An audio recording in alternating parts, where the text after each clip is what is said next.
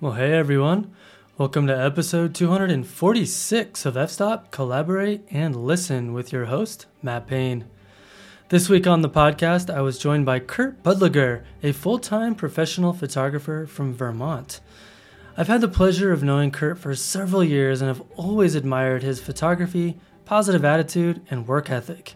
Kurt and I had a fantastic chat on the podcast this week discussing his journey, how he balances full-time landscape photography with family life, and how his experience as an outdoor environmental educator has impacted his career in photography. Over on Patreon this week, Kurt and I discuss why it's important to go outside of our comfort zones and what that even looks like. All right, well, let's get to the show. All right, Kurt Budliger, it's awesome to have you on the show, man. Hey, thanks for having me, Matt. I've been looking forward to this. Yeah, I'm not going to lie. When I first sat down in 2017 and made a list of people that I wanted to invite on the podcast, your name was on that list. It's just taken us almost 5 years to pull it off. It's all good, man. It's, you know what they say, the best things come to those who wait. Right. You're like a fine wine, right? Yeah, there you go. That's me. That's exactly how my friends would describe me, as a fine wine. Right, or an aged whiskey, perhaps. Yes, an oak barrel aged whiskey, probably. Right. Right. Cool, man. Well, I mean, we first met each other because you and your buddy Joe do workshops on occasion out here in Colorado, and David and Jennifer always do NPN meetups, and I think we met at one of those at one point in time, and it was great to finally put a face with the name. But now we're doing it legit, one-on-one. Yeah, so. Man. This is going to be awesome. Absolutely. Yeah, I'm psyched. Yeah, so for people that aren't familiar with you and your photography, tell us a little bit about yourself. Sure. Well, I am a Vermont-based photographer. I live sort of north-central Vermont, just outside of Montpelier. I almost said Montpelier because that's what I call it with all my friends here in Vermont. Yeah, I'm a full-time photographer. I specialize and kind of focus mostly on nature and landscape now. And actually, that's how I sort of started in photography.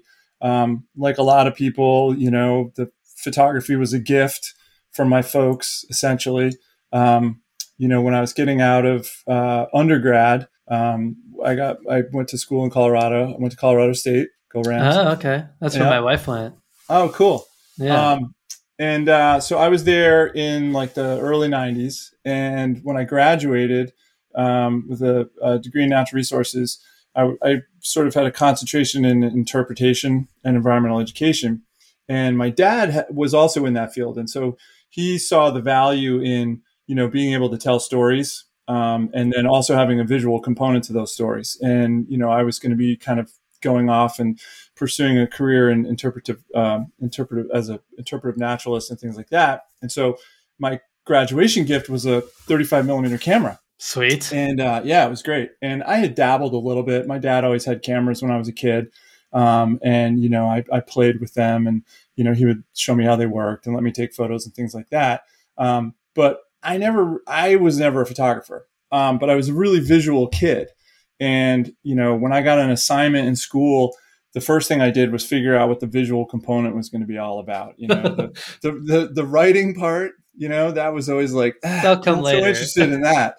But the artistic and visual part of it was the thing I was most interested in. And I also like gadgets. So it was this like perfect sort of like melding, this really cool little box with interchangeable lenses and, loading film in it and, autofocusing and the sound of the shutter and manipulating the aperture. Like that was just really, really cool. So I got this camera as a gift and I headed up to Alaska for the summer to work as a guide. And I took a sack of film and this camera and I shot tons of photos all summer, but couldn't get any of the film processed.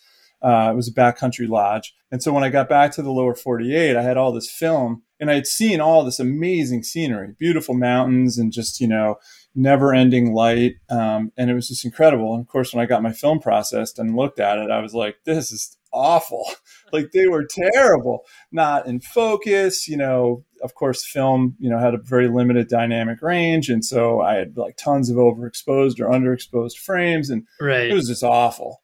So anyway, that sort of set me out on this quest get better rather than giving up. I was like, well, there has to be something to this. There's all these photographers in the world that are producing these incredible images that I see in magazines and books all the time, and they're using the same exact film. So, I must be doing something wrong. Right. That's obviously me. It's obviously me. Completely 100% user error. So I kind of, decided to just sort of dedicate myself to figuring this out. So as a result, I'm primarily self-taught. I've been a professional photographer now for 16 years. My only real interest at the beginning of it all was nature and landscape and sort of natural scenes. Like I had no interest in photographing people, no interest in photographing like the human landscape, like none of it, just, perfectly unfettered, like nature. Yeah. And so then, at the point at which I left a teaching career, to pursue photography full time, I very quickly realized with like a baby at home, like I've got to pay the mortgage and, trees, they don't pay the bills really. At least they didn't then. And so I kind of branched out and I started gigging for a couple local newspapers as a stringer. And so that was like, trial, out of the frying pan and into the fire. And, walking into a city council meeting and having 10 minutes to produce a usable photo for the next edition of the paper, it just requires that you just get good and find angles quick. There's very little room for error. Exactly. And you're also trying to make, chicken salad out of chicken shit, basically. So it's like, so that teaches you, kind of really quick. And then, so I was doing that. And then I was working for some magazines. I was dabbling in portraiture. And then at that point, like it was friends of ours were getting married. And so they're like, oh, well, Kurt's a photographer. Of like, course. Hey, will you shoot our wedding? And I'm like, I'm a nature photographer, not a wedding photographer. And so, reluctantly, I was like, yeah, okay, I guess I'll do it. And then that kind of, led to shooting weddings in the summertime for a bunch of years when my kids were really little because, I needed to pay the bills. So I've done a little bit of everything, some, outdoor lifestyle. I really got into fly fishing photography probably about 10 years ago because that's my other, real love and passion aside from photography is fly fishing. And so that was kind of fun because it's just such an artistic sport and it's always taking place in really pretty, locations. And so I started shooting a lot of that. And, but now I've kind of come back to kind of really just focusing and wanting to focus on landscape and nature, as sort of, what really drives me and gets me excited about photography. Nice. Well, I feel like that's a great intro. That's awesome, man. Well, I know I've heard this from a lot of different people, but you've got that start in outdoor and environmental education, and I would love to hear about how that experience and guiding people in the outdoors and spending your time there and really immersing yourself in those landscapes has had prepared you for this type of photography. Like what impact did that have on you? Yeah, well, being an outdoor and environmental educator teaches one how to subsist on very little income. So I was able to leverage that to become a professional photographer pretty easily. Yeah, it's something having in common. I got it. Exactly. Yeah. I always joke with folks that like, I pursued my education in natural resources and then became a seasonal, guide and outdoor educator. And then I decided to really go for the big bucks and get my master's in education and become a public school teacher, but no, I mean, in all honesty though, like right out of the gate, I've always loved being outside. All of my most memorable experiences growing up were, I was in a really pretty awesome scouting troop when I was growing up, and it was like the Bad News Bears of Boy Scouts. We were constantly camping and like just backpacking and doing canoe trips in the Adirondacks, and could have cared less about uniforms and rank and merit badges and all that. It was just like a group of really cool dads and kids, and we were just constantly out camping and hiking and stuff like that. So that's what sort of led me to pursue my undergrad in natural resources. So I was very much like, okay, I'm going to pursue a career that has me outside as much as possible. I was definitely not ever interested in like sitting behind a desk, wearing a suit and a tie. Like, no, thank you. And I also was very much kind of like not transient, but like I would get bored kind of easily. And so, if I could have a job that was like 3 months long or 6 months long, and then I could go do something else and do a new job in a different location, that really appealed to me when I was younger. And so just being outside, working with people, guiding people, I always found that to be super, super rewarding. In a number of the outdoor ed centers I worked at, we had high and low ropes courses. And so we would do team building and individual, challenge course type stuff, and like working with those people and helping them kind of push their own personal boundaries, and do something that was really outside of their comfort zone. And then just reaping the rewards of that and seeing how transformative it was for them was super, super, super rewarding. And so then it was kind of a natural progression for me, like after doing that for a number of years and kind of deciding like, well, working seasonally and being transient is not, it's okay for a little while. And, back then we didn't have, the internet or, cool like Sprinter vans and van culture or whatever. I mean, I'm sure we did obviously, but I'm kidding. But so I decided to kind of, I don't know, I guess settle down, if you will, but, and go back to school and get my master's in education. But so all of those things now I think are assets for me because, a large chunk of my photography income each year is leading destination photography workshops. Right. And so everything that I learned and did, working with people outdoors, that's all applied now. You've got this diverse group of people coming from all over the place. They all have different backgrounds. They have different physical abilities. They're at different points in the photographic path. And, you're guiding them outdoors and, being able to assess risk and helping them be comfortable and creative and learning the photography part, like all of that. I definitely have leveraged from my time as an environmental educator for sure. Right. And I'm guessing too that your knowledge of the outdoor processes and of nature and the natural world and the things that you're, naturally curious about, allows you to kind of teach some of that to your students in the photography workshops that, in my experience, the more that we learn about the places we photograph and become excited about where we're at, the better photographs we can make. And I'm guessing that's kind of woven into some of your teachings. Oh, Matt, absolutely. I couldn't agree with what you just said more. I think I've always thought that knowing about the landscapes in which you're spending time and photographing, knowing, the natural history, the flora and fauna, the weather patterns, the seasonal changes, things like that, definitely enhance your own experience, but then provide you with, knowledge that you can then pass on to other people that gets them excited, because clients are always asking, what's this plant, or what's, how is this rock formed, or why are there these,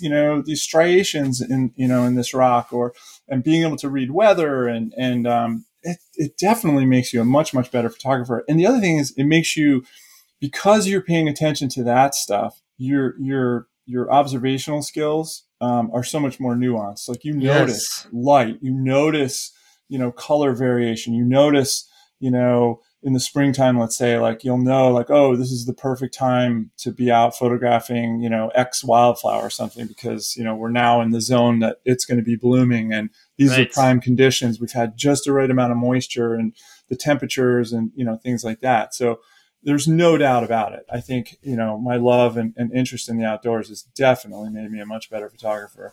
Yeah. I don't know about you, but I can kind of always tell if a photographer has like a deep connection to nature and the landscape that they're photographing versus people that, might not have that connection. They might just be there, just trying to get a good photograph, which is totally fine. But I feel like there's always just that little thing that's slightly better. Yeah, no, I can't agree. measure. It's hard to measure. Well, and I think the two, they sort of create this synergy, Yes. a little bit, because, if you're in tune with nature, then that, that heightens your ability to photograph. But then the act of photographing and being behind the lens and being really focused on what it is you're photographing heightens your skills of observation and your experience in nature. So like the two of them are constantly just sort of feeding into that loop and just making everything that much more, the experience that much more fulfilling. Yep. Well, so I know you transitioned from outdoor education into a middle school science teacher. And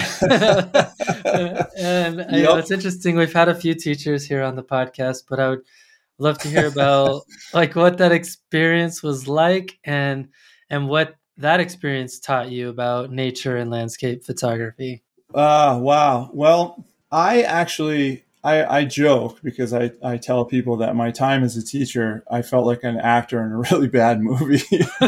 Yeah. But no, I really enjoyed teaching, actually. And people would, people look at you like, whoa, you're crazy. Middle school, like they're the hardest ones. And I mean, my own maturity was sort of arrested at 8th grade. So like I totally got them.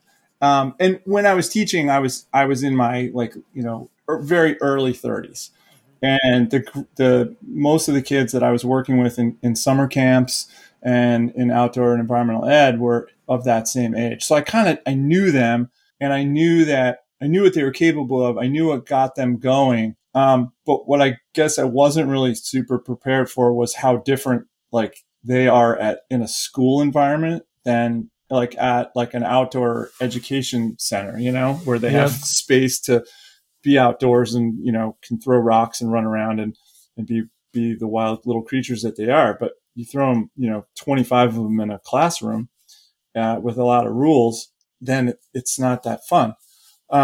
So, I mean, I enjoyed it. But I knew that I wasn't going to do it for an entire career. Like it was very much going to be something that I was going to do for a period of time. And then I was starting to get this was like in the late 90s. I think I got out of grad school, and my wife and I got married in 1999, and then moved to Vermont and started teaching. And I taught for 6 years full time. And then the whole time I was like, all right, I think I want to try to become a professional photographer. And so my wife is also a teacher. And before we had kids, we would get decent amounts of time off. And of course you'd get your summers off. And so we would travel a lot, and she likes to do the same things that I do, as far as being outdoors and stuff like that. And so we would travel to national parks and go on cool trips and backpacking and kayaking and stuff like that. And I was trying to, develop like a stock archive to try to break into this, nature and landscape photography world full time. And of course, this was all still film. And so after 6 years of that, then we decided to start a family. And it was like, okay, well, if we're going to have kids, then we want to raise them. And so it was like, all right, well, can one of us not teach? Can one of us be home? And I was starting to do a little bit of work with my camera. I was selling some prints and doing some art shows, starting to do some editorial work and stuff like that. So there was some income there. It wasn't, enough to live on, but it was something. Right. And it was like, well, all right, well, what if I leave teaching and try to get this, business going, and make money on the side? And then of course we're not paying for daycare either. So you have to count that, in the ledger as a net. And so that was sort of the calculus. And it was like, all right, well, let's do this for a year and see where we're at and reevaluate. And if, it's not working, then, I can go back to teaching. So I did that for 1 year. I was completely out of the classroom. And then there were like 2 years after, and we decided to have another kid. So I have 2 daughters. And so I went back into the classroom part-time. And then I also started teaching digital photography classes at Vermont State Colleges here in Montpelier, at the Community College of Vermont. And so that was great because I could teach one evening a week, for, a 15 or 16 week semester. And I still do that actually. But Yeah, and I enjoy it. I enjoy interacting with people. But yeah, so getting out of so then I did middle school science again for like 2 years, just part time, and then just decided to completely cut the cord and not look back. And it's been now I've been full time photographer now for 16 years. So and the business has changed. There were the early years I was doing a lot of stuff that I don't do now. Like I don't really do portraits, and I haven't done weddings in years and years. I still do some editorial work and a little bit of commercial work and some fine art stuff, but most of it's in education. So I feel like, all that experience as a middle school science teacher and outdoor guide and, environmental educator definitely paid dividends as far as running workshops and leading tours and things like that, and working with people outside primarily. Yeah. How often are you not home? Like on the road traveling? Yeah, and teaching. Yeah. So, well, prior to COVID, I mean, everything's been kind of thrown up in the air with COVID, obviously. Totally. Yeah. So prior to the pandemic, I don't know. I would say that I was averaging like 10, between 8 and 10, mostly like leaning, on the higher end, like 10 trips a year. And some of those were local, like some of them were New England, so I do a couple of workshops here in Vermont, one in the spring. And then obviously, the fall is just like a marquee time to be here. New England fall foliage is amazing. So I do a fall foliage workshop here and, one in Acadia as well. So those are fairly close. But away, yeah, probably, out of the calendar year, probably at least 8 to 10 weeks or more, which I know for some folks is not a lot, but I don't know. That's been the thing that I think, like, finding that balance. I thought it would be easier as my kids got older to be gone. And in some respects, it's harder. Yes. Because when they're little, they go to bed much earlier. They're not in school. They're not doing sports after school. Like they don't have their transportation needs aren't as intense. Yes. So, I mean, they're intense, in other ways. But so, yeah, I don't want to be gone, more than, I mean, if you think about it, like if you're gone 10 weeks of the year, that's 20% of the year that you're not there. So I don't want to be gone more than that. I like being home. I love spending time with my family and my kids. So trying to strike that balance has been probably one of the harder parts of this career for sure. Yeah, that's kind of the direction I was going with the question, because I feel like for a lot of people, that would be one of the part of the calculus in terms of figuring out if it was something they could do in terms of the time you're away from your family. And, if you're not making billions of dollars a year and your wife still has to work too, or your husband, if you're the woman photographer, but right. I feel like that's where it gets really challenging. Absolutely. Yeah. There's no question. And negotiating all the time. Yeah. And I have to say, like, I don't know if my wife will she'll probably listen to it because she's amazing. But You're awesome. You're awesome. Yeah. Katie, you're amazing. But she really is in a million ways. She has allowed me to do this. Like, I mean, there's no way that I would be able to do what I'm doing if it wasn't for her being supportive and, kind of holding down the fort. And, she's had the stable sort of career, with the stable health insurance and stuff like that, which, for all, the freelance world out there, that's a major deal. Big time. And it's, and especially if you're an active person and you're outdoors all the time, there's potential for injury and stuff like that. I mean, right. And my kids too are super supportive. I wouldn't be able to do it without their support. And if I felt like I was somehow, really shortchanging them or they were feeling in some way resentful of what I was doing, I wouldn't do it. I mean, they come first. Yeah. Yeah, it's always interesting. I think every family has different dynamic and kind of what's acceptable or allowable in terms of you being able to be gone.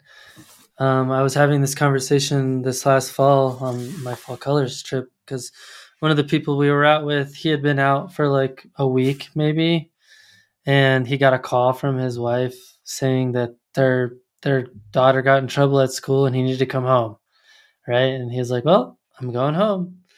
And I was thinking about that for myself. And I was like, I don't know if my wife would do that to me if it was something like that. But if it was like our kid got hit by a car, yeah, absolutely. Right.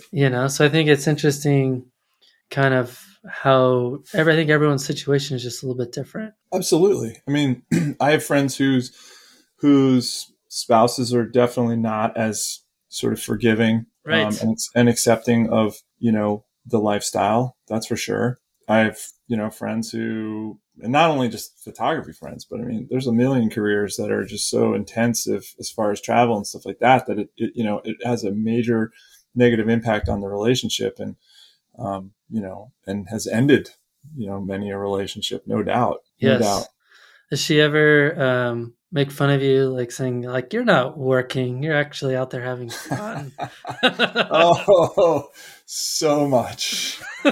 Did I strike a nerve there a little bit? Oh, no, it's all good. It's all good. No, it's all good. We've been together since undergrad. So I've known her and lived with her for longer than her mom and dad did. So yeah. And she was an outdoor educator, an environmental educator, and a guide, and she sea kayak guided up in the San Juans and off the coast of Washington, and so I mean, she gets it. She likes being outside. Yeah. I think the tough thing is that I get to when I'm leading a workshop or a tour, I'm in somewhere like beautiful and incredible, and the people that are with me are like they're on vacation. Right. Totally. So, I'm like, it's hard to the really hard thing is like when you do like a social media, dispatch or something from the field. And of course, everybody wants to make it like, oh, this is just amazing. Yeah, this is awesome. You should come on these workshops. We're having such a good time. It let's be clear, it is. But but I'll get a text like, oh yeah, must really suck. Like, oh, out to dinner with the clients again. Like, yeah, sorry, that's the job. And and technically it's a write-off. Well, there is that too. But she is super supportive. There's no way I could do this without her support, and the rest of my family too. I mean, when the kids were really little, and I would go do a trip, well, my mom would come in, and be here during the days and stuff like that and help out. And so, it was very much a family affair. That's for sure. Yeah. Well, cool. I'm glad you found a way to make it work. I think a lot of people that are aspiring to make a career of it kind of struggle with some of that minutia, in terms of how to make it work financially and also with your partner or with your kids or whatever. And it's a tough calculation to make. For sure. Yeah. Yeah. But it sounds like you found a good balance. So far, knock on wood. Yeah. Awesome. Well, let's shift gears a little bit and talk more about kind of some of the more photography type stuff. This is a photography podcast, turns out. So, you have a self-admitted love affair with trees. And I believe you said that if you could photograph only one thing for the rest of your life, it would be trees. And I just wanted to know why. Trees are just awesome, Matt. You're not wrong. You're not wrong. No, I love trees. So I grew up in the Northeast, and had a lot of woods behind my house. So we had, it was beautiful forest, northeastern mature hardwood forest. And that's where I played as a kid, and we would build tree forts. And so we were just constantly in the woods. And, so I think I took trees for granted when I was growing up. And then I moved out west, and I was in Colorado for a while. And obviously there's trees in Colorado, but not as many. They're different. And then when I came back east, and then I went to Alaska, and where I happened to be living that summer, there were trees, but they were mostly just like, spruce trees, but there weren't that many trees. I mean, it was on this glacial fed river and mountains all around. And so there weren't a lot of huge trees. And so when I came back to the Northeast, it was like, whoa, I felt like I was like moving back into like a rainforest, like jungle. It's crazy. But I don't know. I've always been like drawn to trees, and wherever I go traveling, I'm super aware of the trees. Like when I get somewhere, Me too. I instantly notice like, oh, the trees are completely different here. Like there aren't as many trees, or the forest is much more sparse, or it's mostly conifers, or it's mostly deciduous trees, or it might be palm. I mean, whatever it might be, I'm always like, oh, the trees are so different here. There's either more of them or less of them, or how they're different. The Pacific Northwest, you get these just incredible variety of trees, these big old growth, Doug firs and hemlocks and stuff, and then all these crazy vine maples that are just like cloaked in moss, maples. And it's just like, I know, it's just nuts, right? Yes. And then, so I've always been drawn to them. And the other reason that I love trees is that like you go to Mesa Arch, everybody likes to bag on Mesa Arch. It's beautiful, right? I mean, of course It's beautiful. But it's always the same. Like the rock, it's not, you come back in a million years, it'll look different, but like it's basically the same. The trees are always different. Even the same tree. Like I have a tree in my yard that every single fall, it's a sugar maple, and every single fall, the leaves are a different hue. They're a different color almost every fall. Isn't that amazing? Yeah. And so like you can photograph these things and they're constantly different. Yes. And then, with deciduous trees, throughout the seasons, they change so much. Part of the year they have leaves on them. Part of the year it's like new spring growth, which just has this like electric, like Mountain Dew, crazy, vibrant green, right? And then in the fall they turn like these nutty colors, like reds and oranges and yellows and purples. And then in the winter they don't have any leaves, but they still have like this really interesting character. And then the way they interact with the atmosphere, when fog rolls in or when they're wet, and the lichen, you might not even notice the lichen on the bark of a tree when the tree trunk is dry. But after a heavy rain, the lichen is like, boom. And you're like, holy cow. Like that's like a whole nother ecosystem, like growing on the bark of this tree. Like this is nuts. So, and they're not like, I'm sure we could put our heads together and come up with a handful of trees around the country that are iconic trees that everybody like now wants to go photograph, right? Well, I know that you could come up with a few and I could as well. Sure. But they're generally not like these iconic things to photograph. Right. It's not like El Capitan. Right. It's not like, the light's going to bang tomorrow. I got to go photograph that tree. Although, actually, I can think of a number of trees where I might be like, I'm going to go find that tree. A couple. Yeah. But like, especially here in Vermont where I live, like, there's so many trees, right, that you can literally just like get out on a back road and prowl around on a foggy spring day or, an autumn morning when there's some backlight or something like that. And literally any one of the trees or group of the trees might steal the show that morning. You don't know which ones it's going to be, right? They always look different. Sometimes some catch your eye like differently than others. So I think and I feel like cool. A skilled photographer can make a good photograph with trees in any condition and any light. Yeah. Well, that's the other thing that I love about trees is that photographing in the forest is really difficult for a lot of people. It's super challenging, right?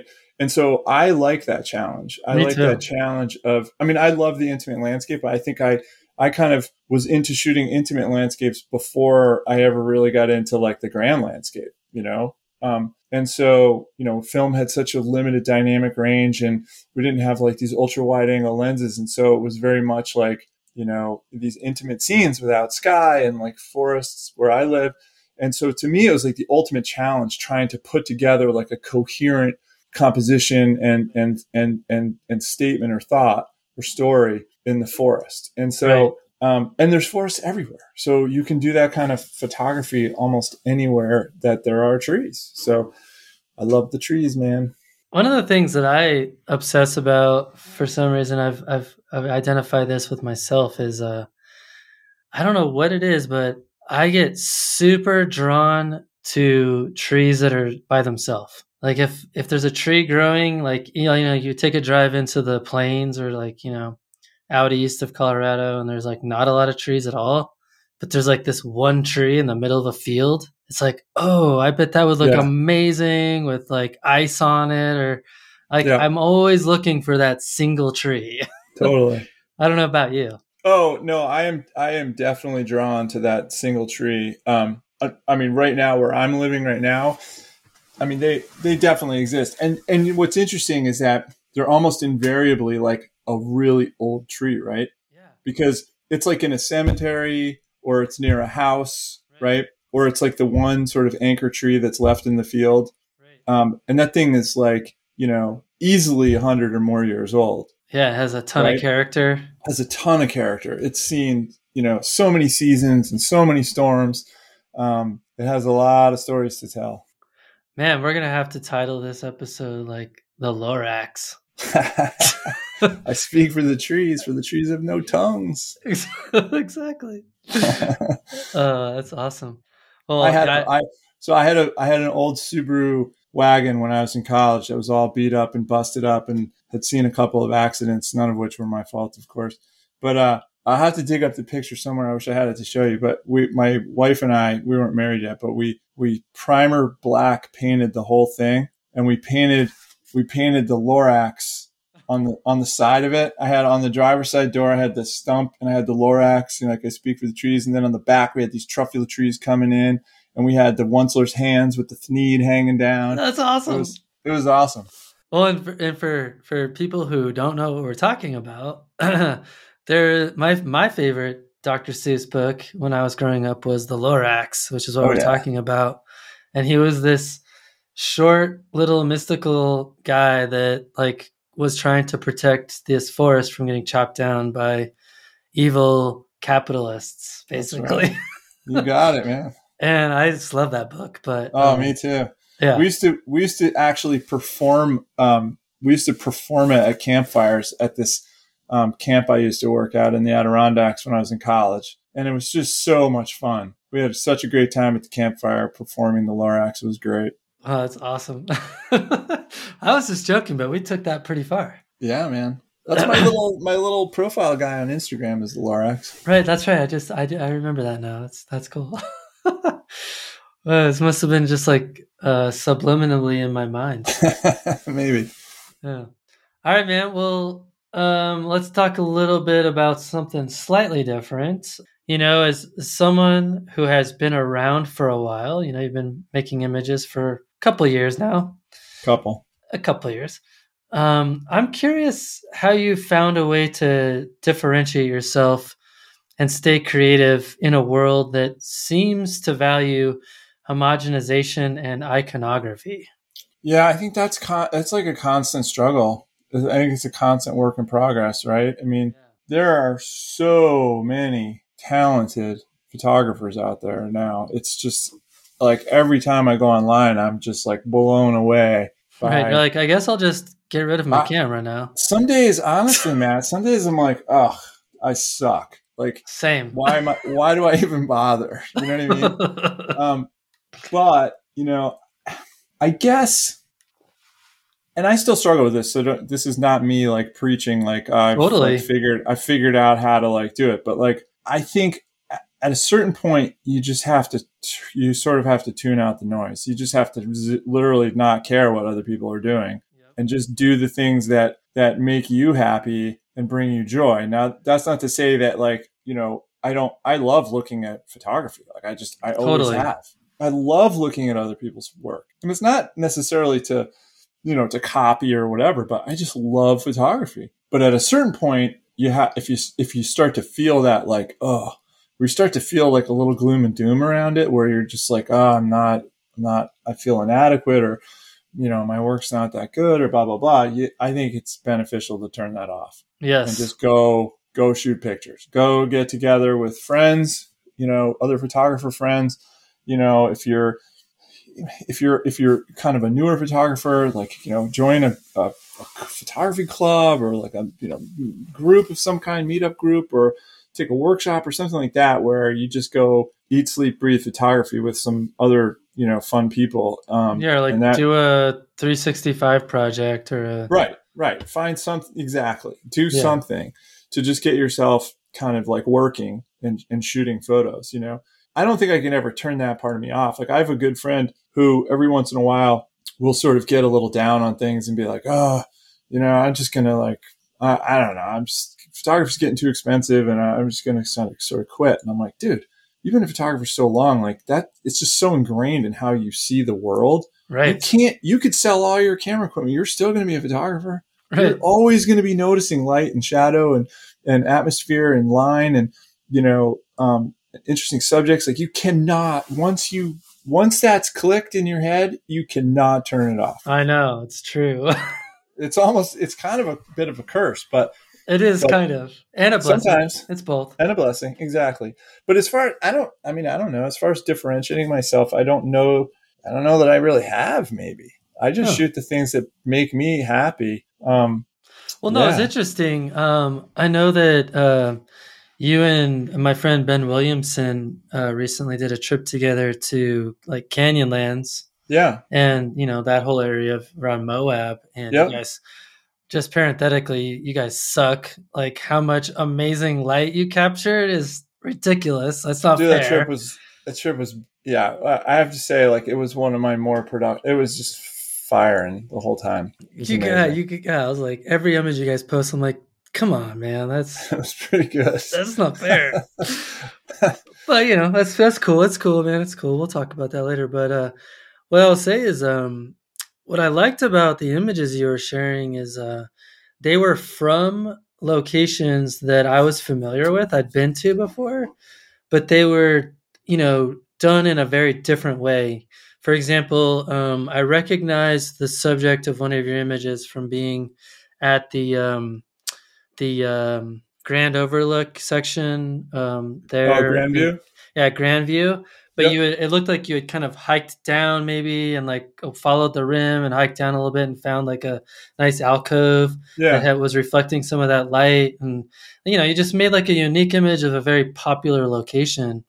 And I really appreciate that kind of stuff. It's the same type of image of the same iconic location, but it's done in a way that makes it a completely unique and fresh image. Yeah. Well, thanks, man. I appreciate you saying that. I think, I guess I'm of that, that sort of, I don't know, I'm going to make myself sound like an old grumpy guy, but I guess I'm of that sort of like school of thought and how I got into photography and my early shooting buddies and mentors, where we didn't have like this, like we had books and magazines, like right. No internet, right?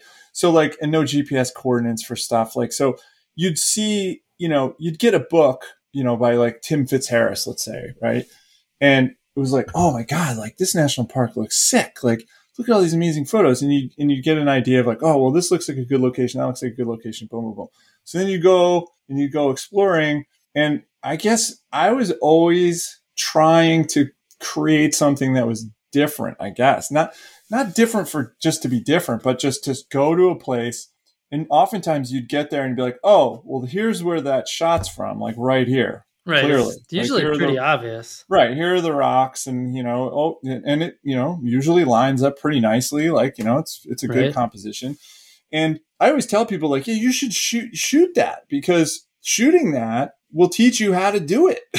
Totally. Right? Like you got to be able to recognize it in order to shoot it. Right. And then you get the technical mastery down. And then it's time to go exploring and find something that gets you excited, and lines up, in a different way, but also an effective way. So I am constantly trying to like shoot something that's new and different. And I mean, for better or worse, back to what we were talking about before, like I haven't taken a trip to somewhere new that I've never been before in a bunch of years now. Yeah. And I mean, part of that's because of COVID and stuff, but part of it's because, okay, well, in order to, make enough money to contribute to the household budget, I've got like this, like, tour basically, for lack of a better way to describe it, like during the year. And it's like, okay, well, these are the workshops that I've been doing, and they're good workshops, and the itineraries are great and the locations are great. And for me to go explore something new either means I need to like take something off of the tour, right, and go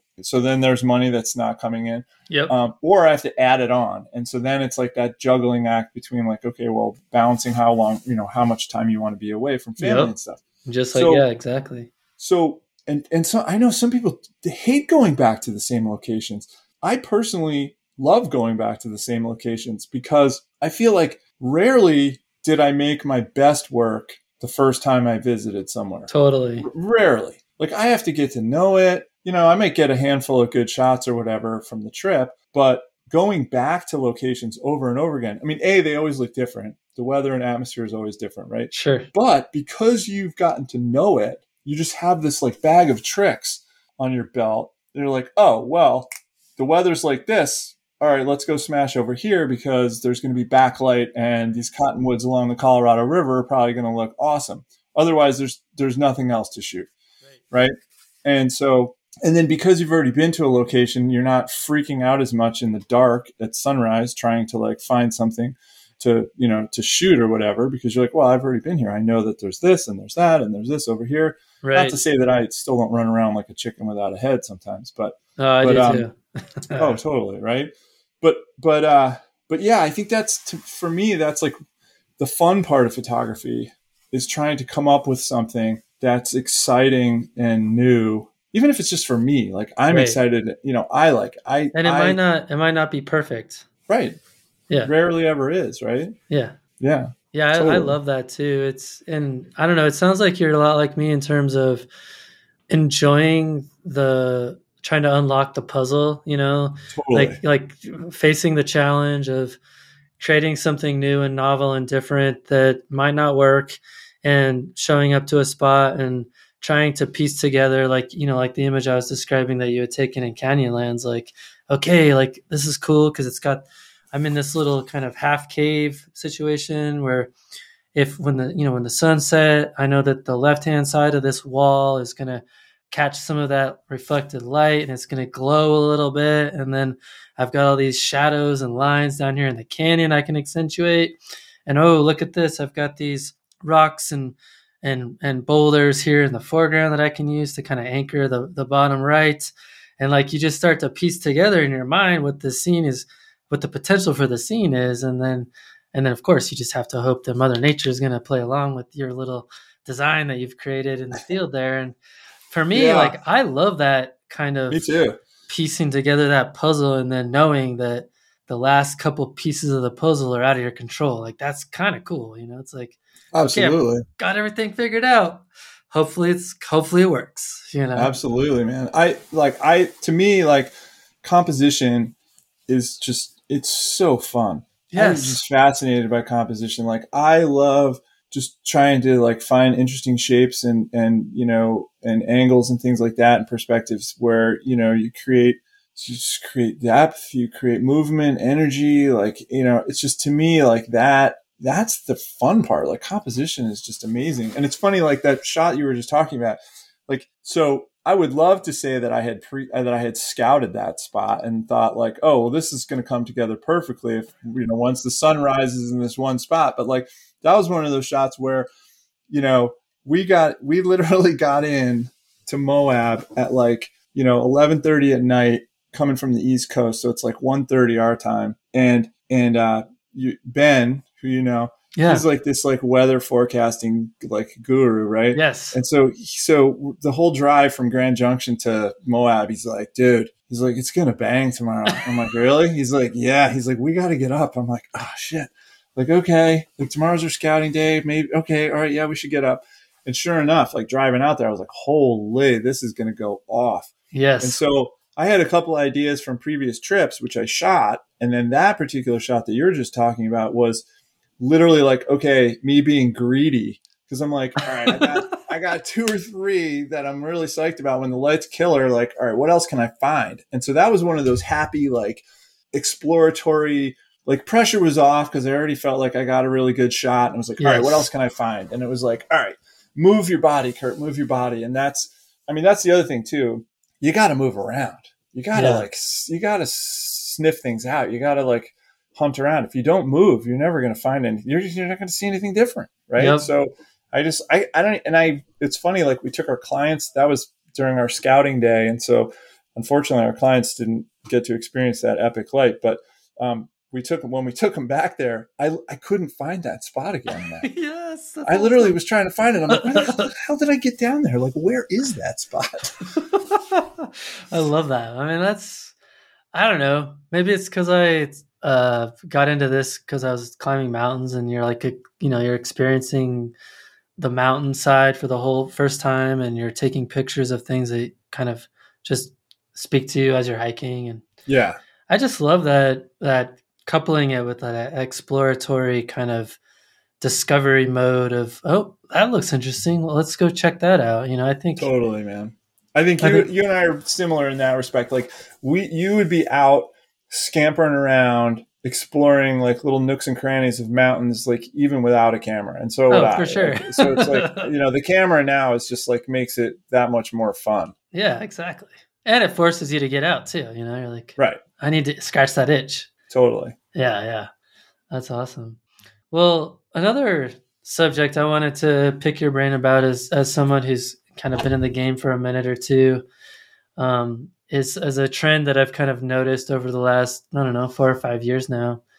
I've noticed a lot of people kind of seem to be in a rush to learn as much as they can, as fast as possible, and go to as many places as they can, and like check off all of these locations on their list and in the shortest amount of time. And I'm curious for you, why have you chosen to kind of take more of a long path where, mastery takes a little bit of time? Well, I think some of it was just out of necessity, right? I mean, yeah. When I got my first camera when I was getting out of college, as I described earlier, and it was, no way to evaluate what I was doing until I got film processed. And so the learning curve was much, right. It was a more prolonged time frame, right? It wasn't instant feedback. It wasn't instant feedback. The technology was also limiting, right? I mean, like, Fuji Velvia had a dynamic range of like 5 stops. Right. I mean, I think about that now and I'm like, good Lord. Yeah, what are we up to now? No wonder 15 stops or something? Yeah, no wonder I shot intimate landscapes in soft light. Because, right. Anything else was just like banging your head against the wall. But yeah, it certainly wasn't like a conscious decision to like take my time, but it just was kind of like how it was back then.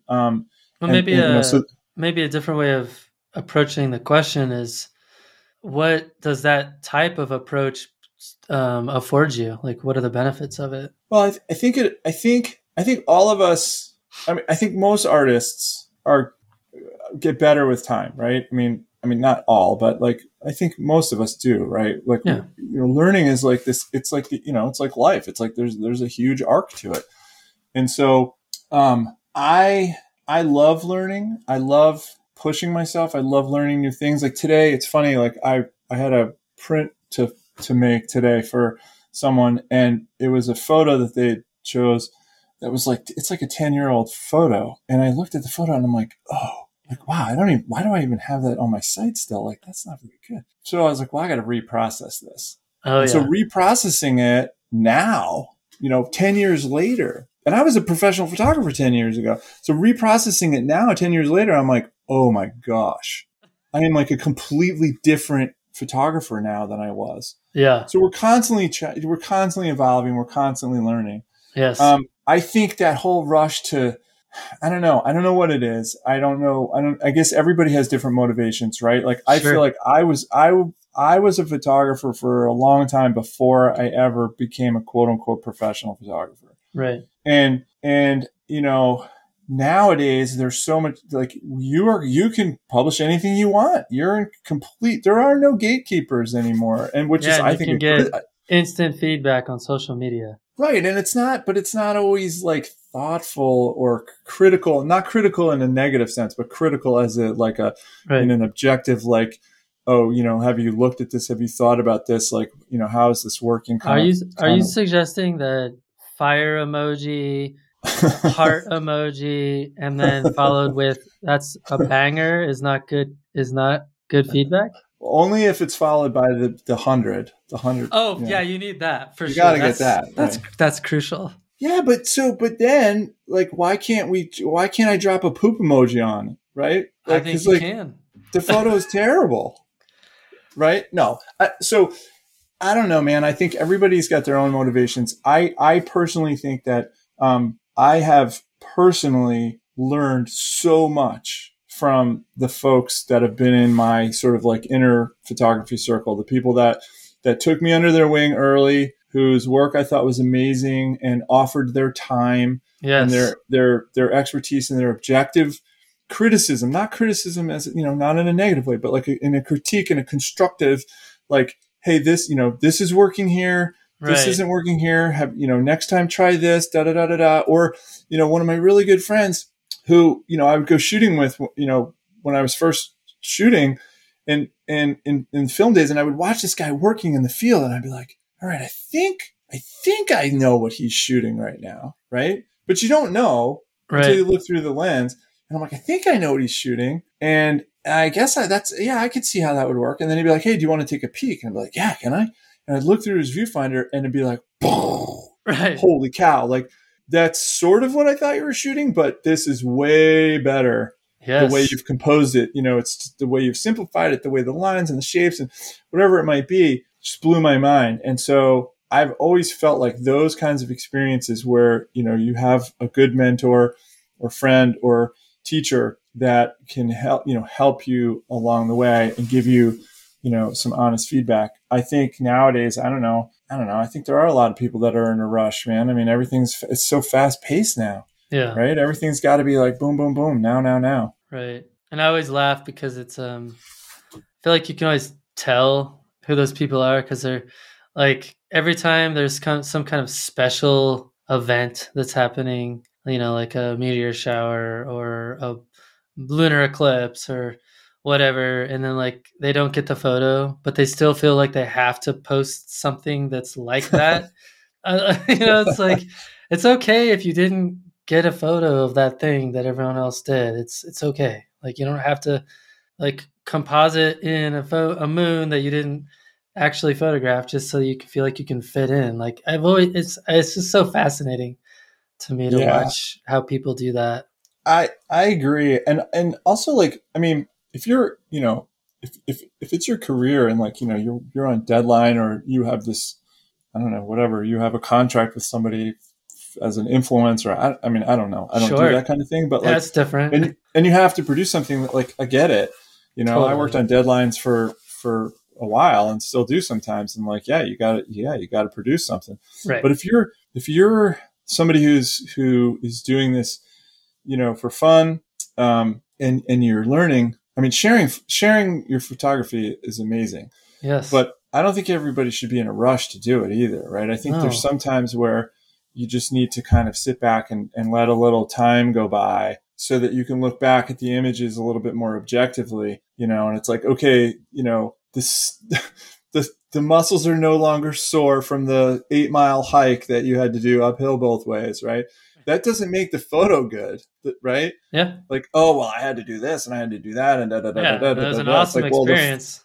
Okay, great. But like the photo just still doesn't speak to me. Correct. So giving some time for things to breathe, and then you can come back and look at things more objectively and say, okay, and then maybe get feedback from a close friend or somebody who's a respected mentor or something like that. It's so important. I mean, I don't know how many times I've gone on a trip and then I'll come back and I'll be super excited to process the image and I feel like I crushed it, and then I'll send it to somebody who I trust, and they'll be like, "Bro, that looks like dog manure. Like, what are you doing?" And I'm That's like, a good friend though, if they're willing to tell you that, Matt. Yeah, I agree. And it's like, sometimes you're in a headspace to receive that and sometimes you're not, but it's always still good to get that kind of honest feedback, even if you aren't in the mood to get it. Yeah. Because they're probably right. They're probably at least 70% right, Well, at least they and if they're not, at least they have something for you to consider and for you to like mull over and say like, well, okay, like, all right, I hear where you're coming from, but I actually still like it, which is totally fine. And then it's like, okay, so defend it. Like, tell me what it is about this that you like. Right. And I think that kind of thing is invaluable. And that's the thing that, and this has been going on for years. I mean, I sound like a broken record whenever I'm trying I'm devoting this decade, my 50s. I'm going to be 52 in a month. I'm devoting this decade to trying to be more open-minded and positive about everything and be less. I don't want to be the grumpy old guy, Matt. Okay. I really don't. But well, maybe you could hold me accountable because I need some. All right, I'm here for you, man. I'm here for you, man. I'm here for you. But your social media is it's a great way to share stuff. It's just not a great way to get really good feedback about stuff that's going to help you grow, right? Because it's mostly like a positive feedback loop. And so if you're just constantly, it's like the emperor with no clothes, right? I mean, like everybody's saying like, hey, you look great. That's freaking awesome. Yeah. Nice outfit. Way to go. Yeah. Nice outfit.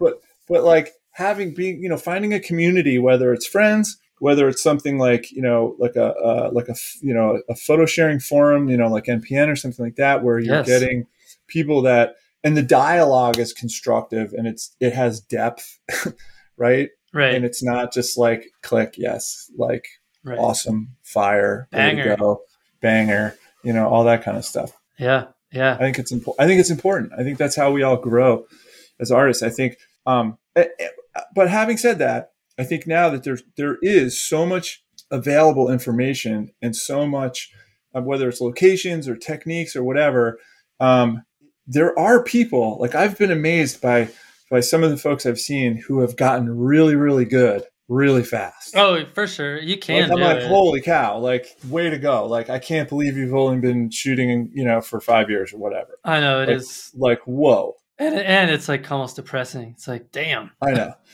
Well, I cleaned out during COVID 2 winters ago, like I had this office space that when we did a big renovation project and sort of just like never finished the space. And so I was like, all right, well, COVID, I'm not going anywhere. So like I'm doing carpet and painting and and I'm going through file drawers of all my like slide archive. Oh yeah. Nice. And I'm just looking at these and I'm like, why do I have these? Uh-huh.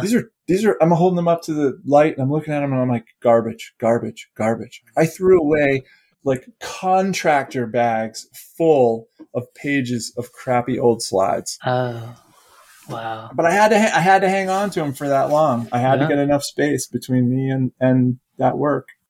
Well, all right, Kurt. So wrapping things up, tell us about your upcoming workshop offerings. Well, this spring looks pretty busy, fingers crossed, assuming that the COVID doesn't get worse again. And people are still able to get out and travel. But, in March, I'm participating in the Out of Chicago Live. Oh, event. Me too.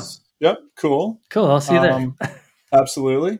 And then it actually looks like, I'll be in the Smokies too for that in April. Cool. But then I have a workshop. Although this won't air in time, but, in May, I'll be, back in Olympic National Park. I've been doing an annual workshop there for years and years, but haven't been able to do it the last 2 years because of COVID. So I'm really excited to get back to that park. That's one of my favorites. It's amazing. And I'll be in Death Valley in March. And then this summer, Ben Williamson and I are going to Iceland. We had to cancel a tour 2 summers ago to Iceland that we were leading. So that's back on the books for this summer. Still got a couple spots for that if anyone's interested. And then my favorite workshops of the year are here in New England in the fall. So It's like when we get to sort of put on the big show. So Vermont in early October, and then the White Mountains right afterward, and then Acadia National Park. So all that happens sort of like in a span of 2.5 weeks or so, in the first 2/3 of October. And then we'll be back. Ben and I are going to go back to Utah next November. Sweet. We had a great time this time. So if anyone's interested in any of that stuff, you can find more information on my website about that. Well, apparently you guys are the masters of harnessing the great conditions. So yeah, well, we got every once in a while, I can't tell you how many days, how many trips I've done to the desert where it's just been nothing but high pressure. Totally. And, crystal That's pretty clear normal. blue skies. It's very normal. Yeah. I haven't quite figured this out yet. I wanted to reach out to a few people, but I was kind of pleasantly surprised that there was as much color still in the cottonwoods along the Colorado River outside of Moab when we were there, which was like November 8th through the 12th or whatever. That feels normal. I thought there might be some still, but yeah, there was still quite a bit. I was really psyched. Yeah, I mean, I went down to Albuquerque last weekend for something not photography related, but I drove through big swaths of New Mexico, and there was still some leaves hanging on, and some of the cottonwoods down there too. Nice. And it's December, you know. Yeah, that's amazing. Yeah, well, climate change. Yeah. Oof. All right, Kurt. Well, that all sounds awesome. Who would you recommend for the podcast? Well, I have a few people that I would recommend for sure.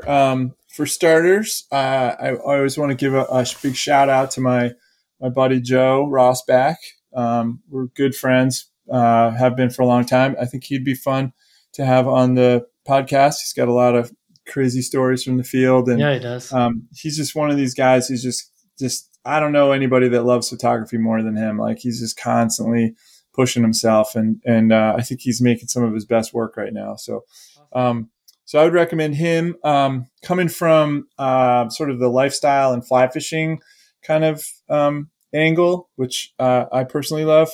There's a guy named Brian O'Keefe he's probably like, the fly fishing photographer for decades and decades now, and he puts out an online magazine called Catch Magazine that's really photocentric and videocentric, all about fly fishing and lifestyle fly fishing and the beautiful places that people go fly fishing. Him and another guy named Brian Gregson, who's out of Montana. He's a really awesome photographer. He might be pretty interesting to have on. Traveled the world. There's a woman whose work I've been really kind of digging lately. I think she's from Germany, and I'll probably mispronounce her last name. First name is Sandra, and I don't know if it's Bartoka. It is Bartoka. Okay. Bartoka. Yep. Yeah. Her stuff is incredible. It's super surreal. Yeah, just these wonderful, intimate landscapes with like just so much cool atmosphere and ephemera, which is stuff I really love. There's another lifestyle photographer who I think his landscape stuff is awesome. His ski photography is just off the charts good. His name is Adam Barker. He's in Utah. And then, I don't know, I shout out to some of the, like a guy like Clyde Butcher, I think would be cool. Like large format 8x10 black and white photographer out of Florida. Yep. Just classic Americana landscape. And I'm sure he's got a lot of really cool stories to share. I love it. Those are great recommendations, man. Thank you. Yeah, man. My pleasure. Well, dude, this has been super fun, and I think it lived up to all the expectations I had for sure. So I really appreciated you coming on the show and just sharing your stories with us. Oh, my pleasure, Matt. It was a lot of fun. I'm glad we could finally connect, man. I really appreciate the invite. Yeah, thanks for your patience. Absolutely. Cool. Well, thanks to Kurt for taking the time to chat with me on the podcast this week. I had a great time hearing about your story and how you find ways to balance your home life with your professional life. Keep up the amazing work, my friend. Well, I want to take a moment to thank all of our Patreon producers. These are folks that contribute at least $20 a month to support the podcast over on Patreon. They include Gary Randall, David Kingham, Eric Stensland, Anton Everine, William Nurse, Richard Wong, Suzanne Mathia, Frank Otto Peterson, Michael Rung, John Whitaker, Joshua Wallace, Drew Harbaugh, Jennifer King, Adam Bolliard, Michael DeMiola, Jacob Buchowski, J. Fritz Rumpf, Charlie Vandenbroek, Jose Panicook, Rob Patterson, John Norris, Jeff Risher, Mark Gardner, Dan Hawk, Matthew Bailey, Kathy Rodriguez, Serena Jackson, Yu Chien Chan, and Craig McCord. Thank you all so very much for supporting the podcast. If you too would like to support the podcast, like all of these amazing individuals, just go to patreon.com/fstop and listen. Well, that's all for now. Thanks for stopping in, collaborating with us, and listening. See you next week.